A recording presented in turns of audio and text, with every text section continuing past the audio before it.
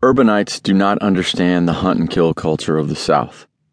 Man has hunted for food, for sport, for camaraderie, and for blood for centuries. It's all ego to the unenlightened, but there is something more to it, a quickening, a language of subtle signs between father and son, signals that liberate and strengthen, and sometimes wound and scar. But it's hard to see anything when you're smack in the middle of it. One sunrise in 1973, my dad was standing in a duck blind in a Louisiana marsh with a duck call in his mouth and his right index finger on a trigger. He eyed the ducks over the early morning horizon and identified each type. Son, mallards, 700 yards, 3 o'clock, get down. He then blew his duck call and simultaneously tried to keep me from spooking our prey as they circled toward their watery death. In the beginning, Dad saw the birds long before I did, but I was a quick study, and by now, at 11 years old, he was calling me the Hawk and Eagle Eye, the same nicknames his father had given his mother Nettie, who never missed a thing. Occasionally while waiting, Dad would slip from his jeans pocket the worn leather flask he'd inherited from Hop and take a drink. "Don't look up, son," he said between calls. "Don't move. I'll tell you when. They're almost in range. Let them pass one more time. You take the one on the right, I'll take the one on the left." He never once uttered the words, "let them pass one more time," without them passing one more time. He was a blood prophet. I loved hearing those words.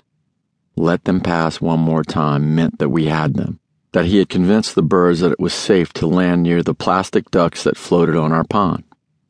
He would crouch down a little lower and let the Benson & Hedges menthol 100 cigarette fall to the damp floor made of the wooden 2x4s that held our blind sturdy over the water.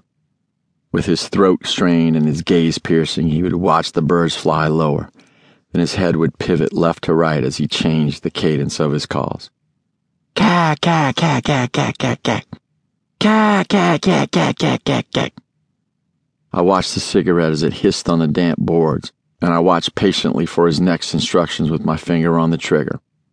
When the birds were close, but not close enough, he'd place his hand on my shoulder and turn his head slowly, catching my admiring stare as he tracked the airborne movements of our prey.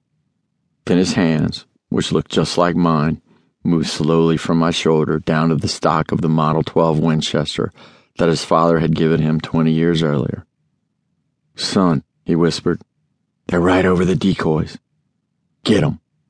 The ducks were always closer than they needed to be. Dad worked hard at making sure I would get a good shot, and he always let me shoot first. From the earliest time in our family, for reasons I would only later understand, I gravitated toward Dad, and Brian gravitated toward Mom. When I jumped into Dad's lap as he watched Walter Cronkite in his lazy boy reclining chair in the late afternoons, our union was instant. Whenever I leapt onto him, wherever he was, it was like a hot knife through butter. He wouldn't have to move, he wouldn't have to strain, he didn't have to adjust his arms or fix his hair. We just fit. Brian never fit like that with Dad. One fall afternoon in the late 60s, Dad, smelling of blood and beer, burst through the kitchen door from under the carport. I was 8 at the time, and Brian was 10. I took my eyes off the Hot Wheels I'd assembled beside a makeshift starting gate on our living room floor, and Brian paused from his drawing tablet at the dining room table. "Follow me, boys. I got something I want to show you," he said, toting a green and white Igloo cooler, spotted and streaked with mud and blood. Mom walked to the back door and held it open for him as he kissed her hello. It always made me happy to see them kiss. He set the green ice chest down on a picnic table on the backyard patio. I was excited to see what was in it and stood by him like a dog stands by his master. Brian walked out onto the patio and stood by me, curious too. "Brian, have Mom get me my fillet knife from the cabinet over the refrigerator."